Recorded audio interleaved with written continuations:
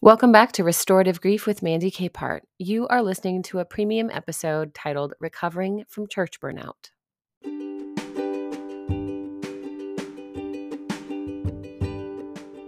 I'm really excited for you all to be here this week. I'm so grateful for each of you and your patronage, your support of the show. And so now that I'm kind of restructuring, I want to start off the bonus episode restructuring with my dear friend Josh.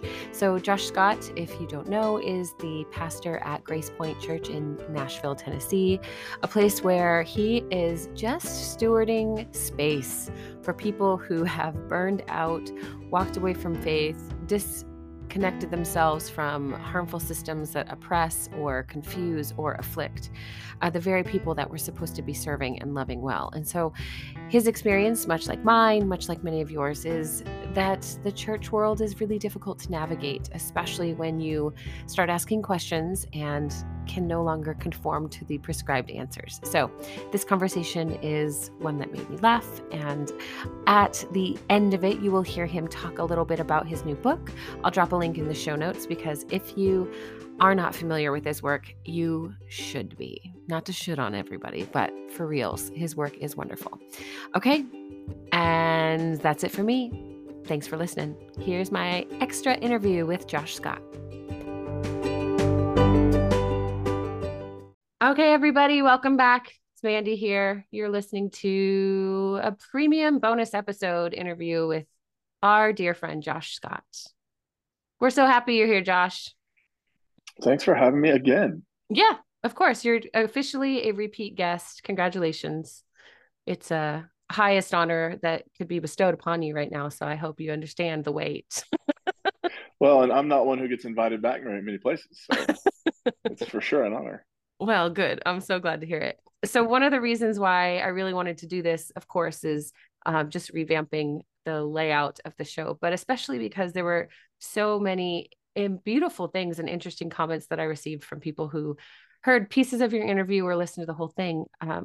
Because around the work you do with your progressive Christian church in Nashville is creating space for people who have been leaders in their church communities, who've either been, small group leaders all the way up to pastors and worship leaders for years, who are just at the end of everything, really not knowing what to do next or how to rebuild after burning out, to say the least. So I'm just curious and would love to hear a little bit from you about, how you approach individuals who are feeling that lost, who are like, okay, this is my last ditch effort to not completely disintegrate in my faith practices.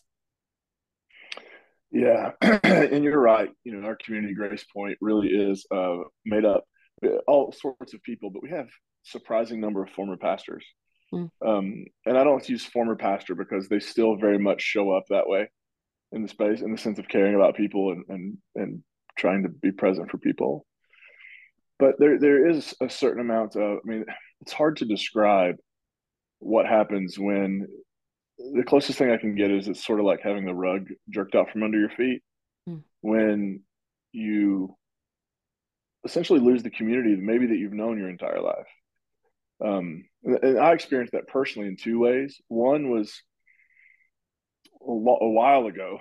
I was probably in the mid stages of my process. I was finally starting to talk about things publicly that I hadn't talked about a lot, and I got invited to a local campus ministry where we lived at a college, at a university. And it was the campus ministry similar to the same campus ministry I did in college, right? Like they changed the name when I was in college. It was the Baptist Student Union, but now it's the Baptist Campus Ministry, the BCM. And they'd invited me to preach before, and I had. But this one particular day, I'd sent my slides in. I was supposed to preach that night at 8 because they started at 8. And I was already at the point in my life where I was like, I don't really start anything at 8. I was in my 30s then, and I was I like, start even brushing my now, teeth, bro. yeah, I'm yeah, done. I'm probably like wearing sweatpants and watching a movie at this point in the night. But I sent my slides in, and I included a quote from Marcus Borg, who's one of my favorite, the late Marcus Borg. And the quote had some. It was something to do like, you can believe all the right things and be miserable. You can believe all the right things and be unchanged. Changing your beliefs has little, what you're intellectually assent to has little, transformative value. So I get a phone call from the campus minister. He's like, "Hey, I saw your slides. I think we need to go a different direction." And I was like, "Oh, I hear you. I just don't have time to prepare anything else. I've got a busy week." He's like, "No, we need to go a different." And it went back and forth with me going, "I can't," and him going, "We need to go different." It took me a long time to realize he was actually uninviting me. Yeah, Like he was breaking up with me, very and passively. I'm over here going like, "I don't have time to prepare a new talk," and he's like, "No, we don't want you to." Oh, and that was the first time for me. It was like, oh, this thing I was a part of, right? Because Yeah. you know I was pretty heavily involved in the thing I was a part of. Now I'm no longer being invited to be a part of. And then the other thing happened in the summer of 21, I guess, and I hadn't considered it valid for a long time, but my home church, the Baptist church I grew up in, held a public meeting to revoke my credentials, and, Stop it. and like sent me an official letter on letterhead that I had been, I was a heretic and had been. Oh, And it was fine. Like if they'd asked me and they wouldn't have had to gone through it, I'd have melted to them. sure. But it was sort of the public disavowal. Like we just want everybody to know we're not associated with this person anymore. And even though it had been a long time, I didn't consider myself Baptist or those credentials valid for years. There was just sort of a moment like, wow, like I lost my hometown. You know what I mean? Like I Yeah. lost.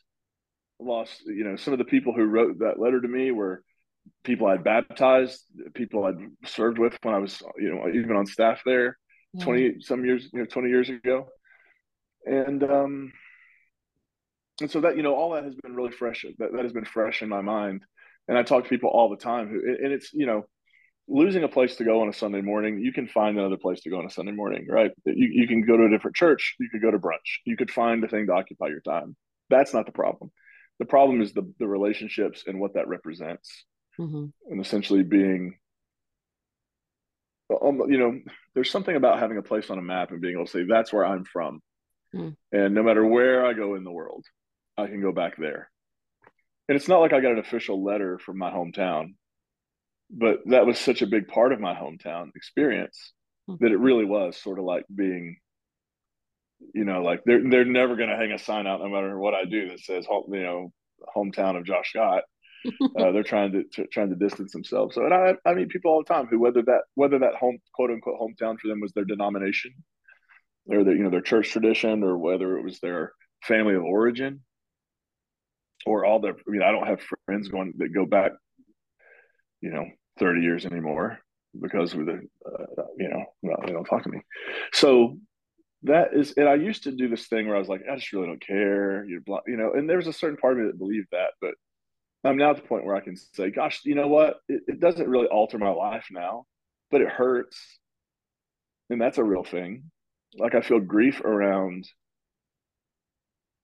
this being the way things are. Um, and so I think for me, it's been what I try to invite people to do is, yeah, you got to move forward, of course, when it's appropriate, and you can't let this stop you and your momentum and your movement. You can't, well, so and so decided that I was a heretic, so I should stop following where I think this is going. Of course not. But it is right and good to pause, reflect, and grieve all of those losses that come with this territory.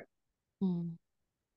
Yeah, we were just talking about it with a group of friends the other day. It feels like an invitation is rescinded when you have something that you are so intimately connected with and included in suddenly shut doors in your face and say, "No, we're good.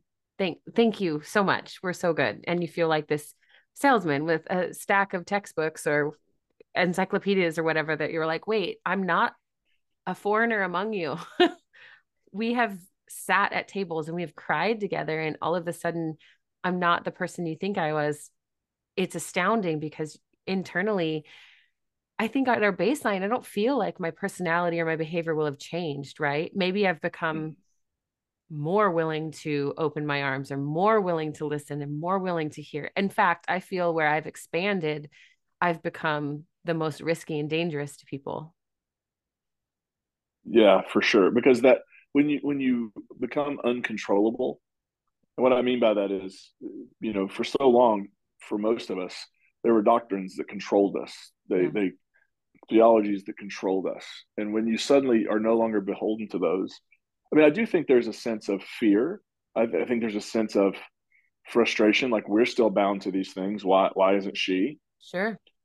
We still have to play by these rules, but she's acting like she doesn't even know these rules exist. And so there's a sense of that. But I also think I used to say they didn't change or move, I did, Yeah. which I felt like was true for a while. But now I actually think it's they changed too. They just went the opposite direction, Mm-hmm. and I went the other opposite direction. And so suddenly there we just both moved so much that and when you can't defend it, can't explain it, you attack it. Mm. And one of the ways you attack it is, I mean, one of the ways you try to get people to do what you want is through control, like through manipulation and control. And one of the ways you manipulate people is like, hey, let's leave these people on their own until they come to their senses, which is actually just a really terrible way to treat people. Yeah, to say the least. When you were talking, I had this vision of like a small bridge, and there were supports underneath the bridge. And as people were creating disconnect or moving further from one another, their distance was separating them. The bridge was elongating, but there were no longer as many supports in the middle. And I would just like pictured the bridge finally, eventually cracking in the center and no longer having that borderline. At least there was somewhere to connect that we could come back together. And I think that for what it's worth, everything we're doing is moving us closer to ourselves or further from ourselves, our true self, our sense of self, and identifying who we are. And the same is true of how we move toward or further away from other people as well. And I think it's interesting when you recognize those tactics, right?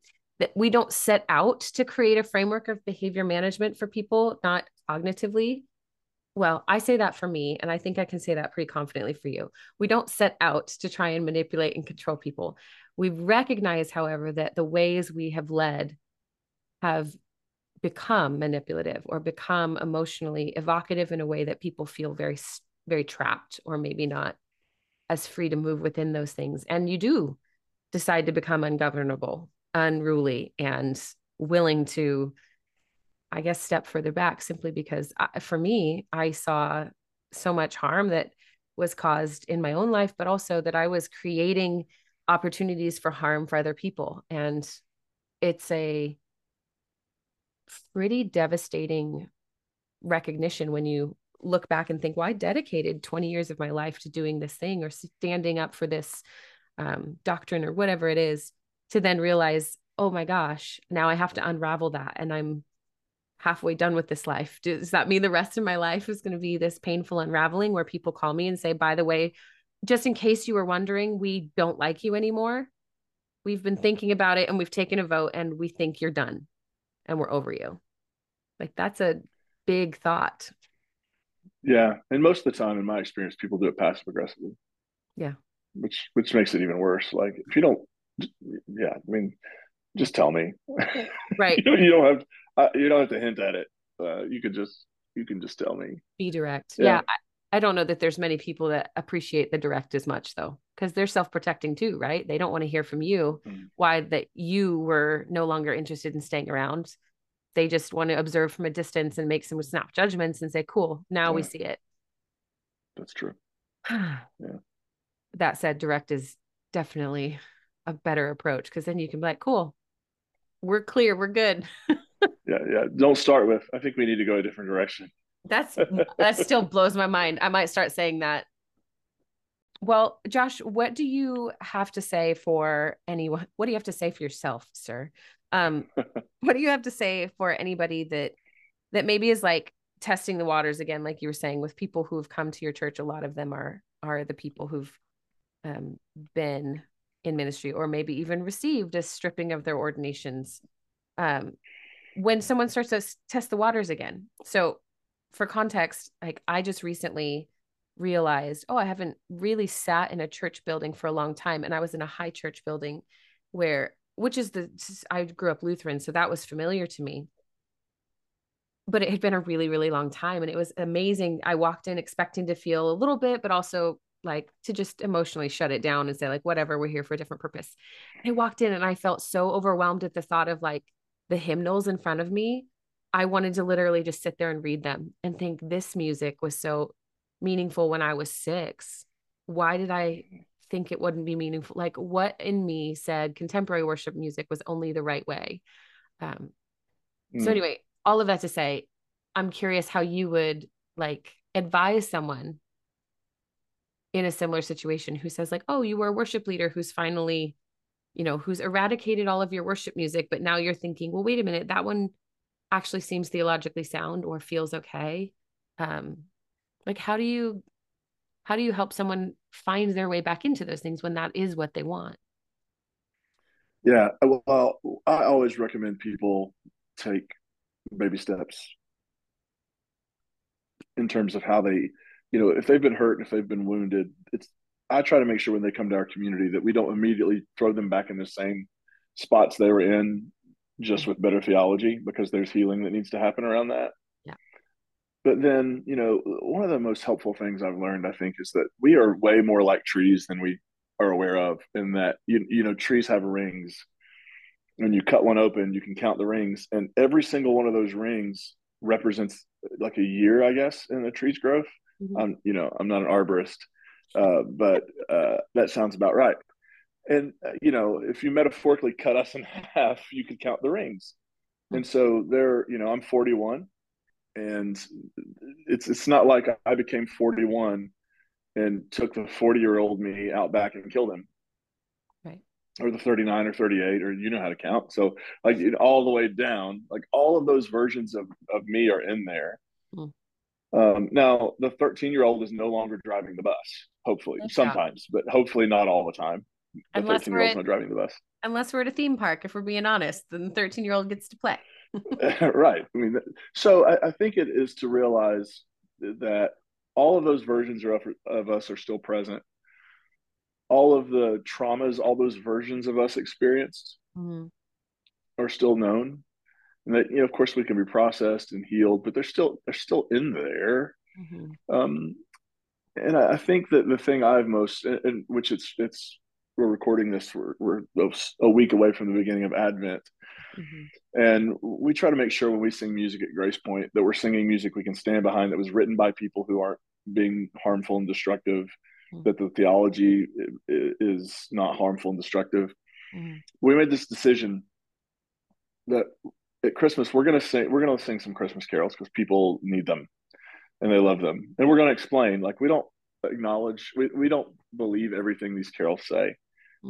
So we're going to use them for a little bit of nostalgia purposes, right? So I think there is a thing there Mm-hmm. where you sort of, Rory uses the language of transcend and include, that there are some things that even though you move on, there are still some things to be included.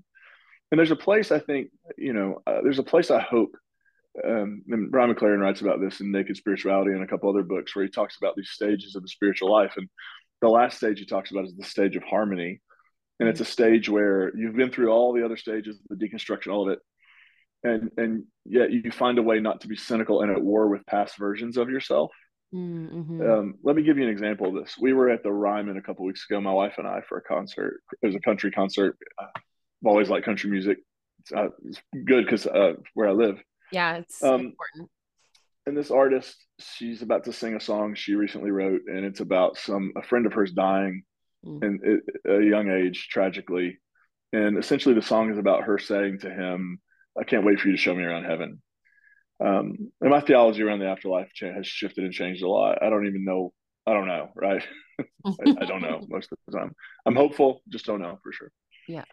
And there was a time when I heard that song and heard her explanation, my eyes would have rolled so hard that they fell out of my head. But something in that moment, I was able to just appreciate her experience Mm-hmm. and how healing the song was for her. And somehow doing that made the people that I have lost, that I miss dearly, it made them present to me in a way that they hadn't been in a very long time. Mm-hmm. And there was something about her expressing her grief, me being able to hear her experience without judging it, Mm-hmm. without saying it doesn't fit my framework, so it's cringe, or I'm gonna, just ignore it, but allowing that to help me navigate my own experience was really, and whatever harmony is, I think that's as close as I've ever been to it. Mm-hmm. And that cynic me is still in there. I fight him a lot. But just that understanding that there are, so that it is okay sometimes for me to engage things from my past that still feel meaningful, even if I don't embrace the theology fully anymore, even if whatever, it's okay. Nostalgia is a terrible leadership strategy, Right. but it can be a really wonderful and healing experience Mhm. when it's experienced and not idolized, canonized, worshipped. Yeah, embracing it as a witness on behalf of someone in Mm-hmm. community, giving someone the opportunity to feel seen and heard. And by that virtue, yourself being feeling seen and heard and allowing yourself to reconnect with things that you might have new meaning for. I think that that's a really, really difficult practice. It's very difficult practice. It is. And so, yeah, because I don't want to minimize and be like, oh, you just have to revisit something with a different perspective. It's easy. No, it's actually super painful because part of our identities are intertwined in the things that we've believed for so long. Um, but I Gosh, yeah. I love that the quote you started with from Borg at the beginning. I'm gonna get it and share it with this episode because I think you've said it to me before, but every time I hear it, I just think, oh right, I'm not defined by what I believe. Okay. But it seems so revolutionary an act to actually decide to take that in.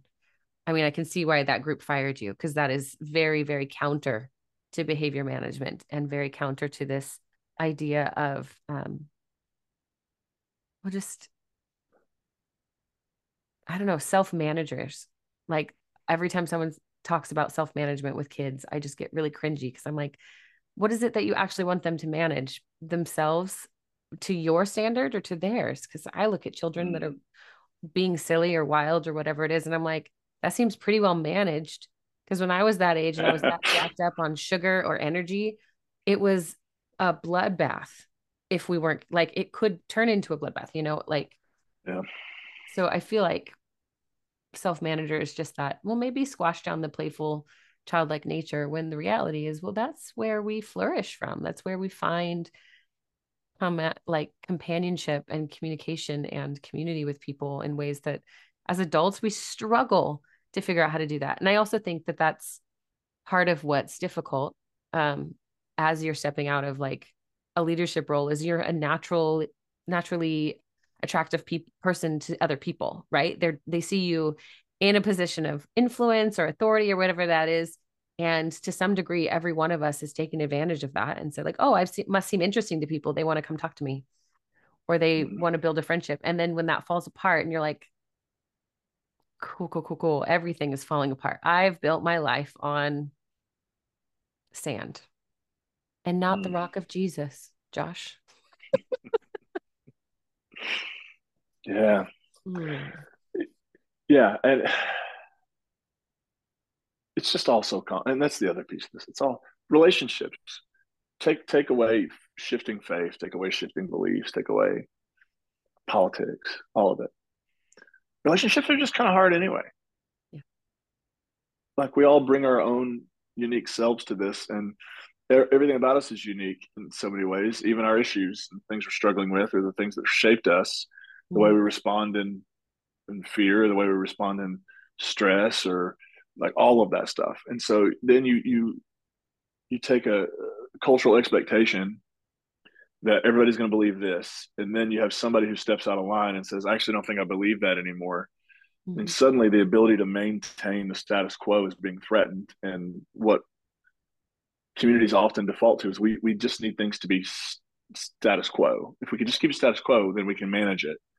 Right. But then you have somebody going like, "Yeah, I don't take that literally anymore, or I don't believe that particular doctrine anymore."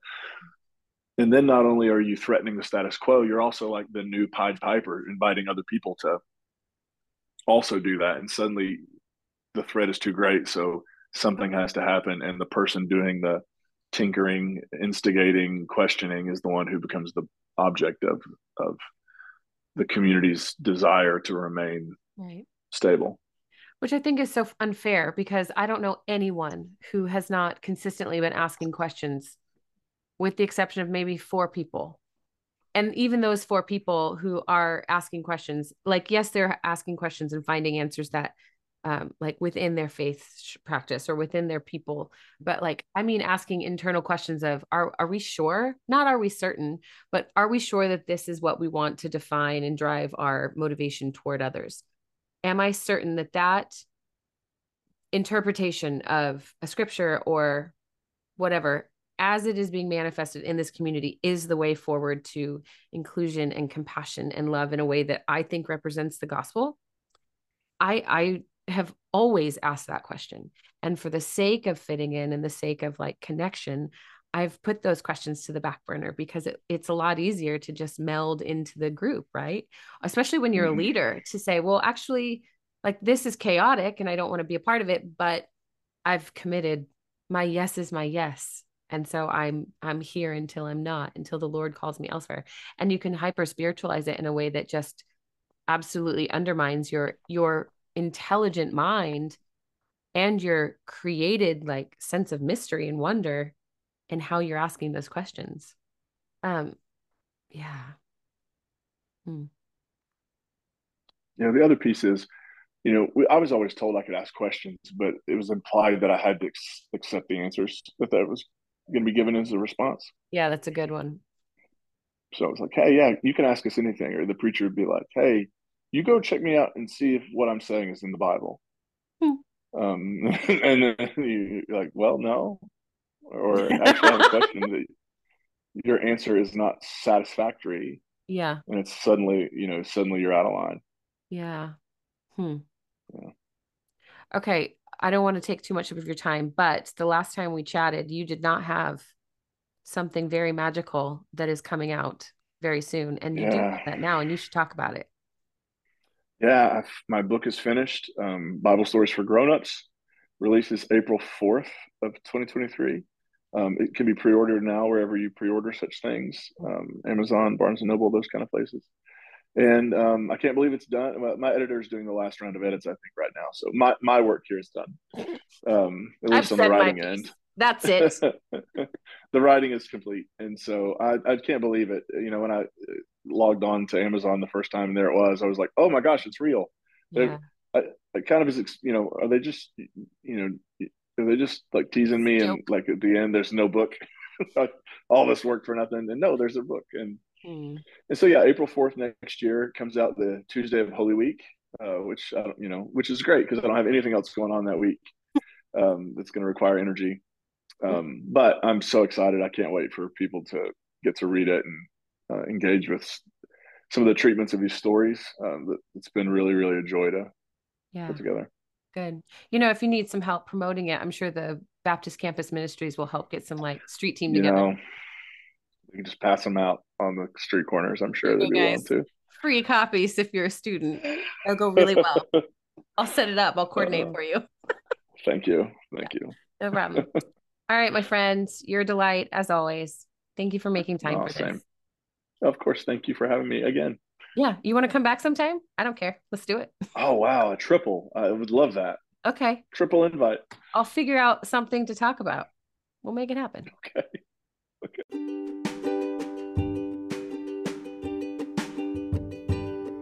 Thanks again for listening to this bonus episode of Restorative Grief. I think one thing I love about Josh's perspective is that he's not just making stuff up, he's lived it. He's experienced so many of the things firsthand that people are experiencing left and right, both in his community and in these beautiful online communities that we're experiencing and building as well.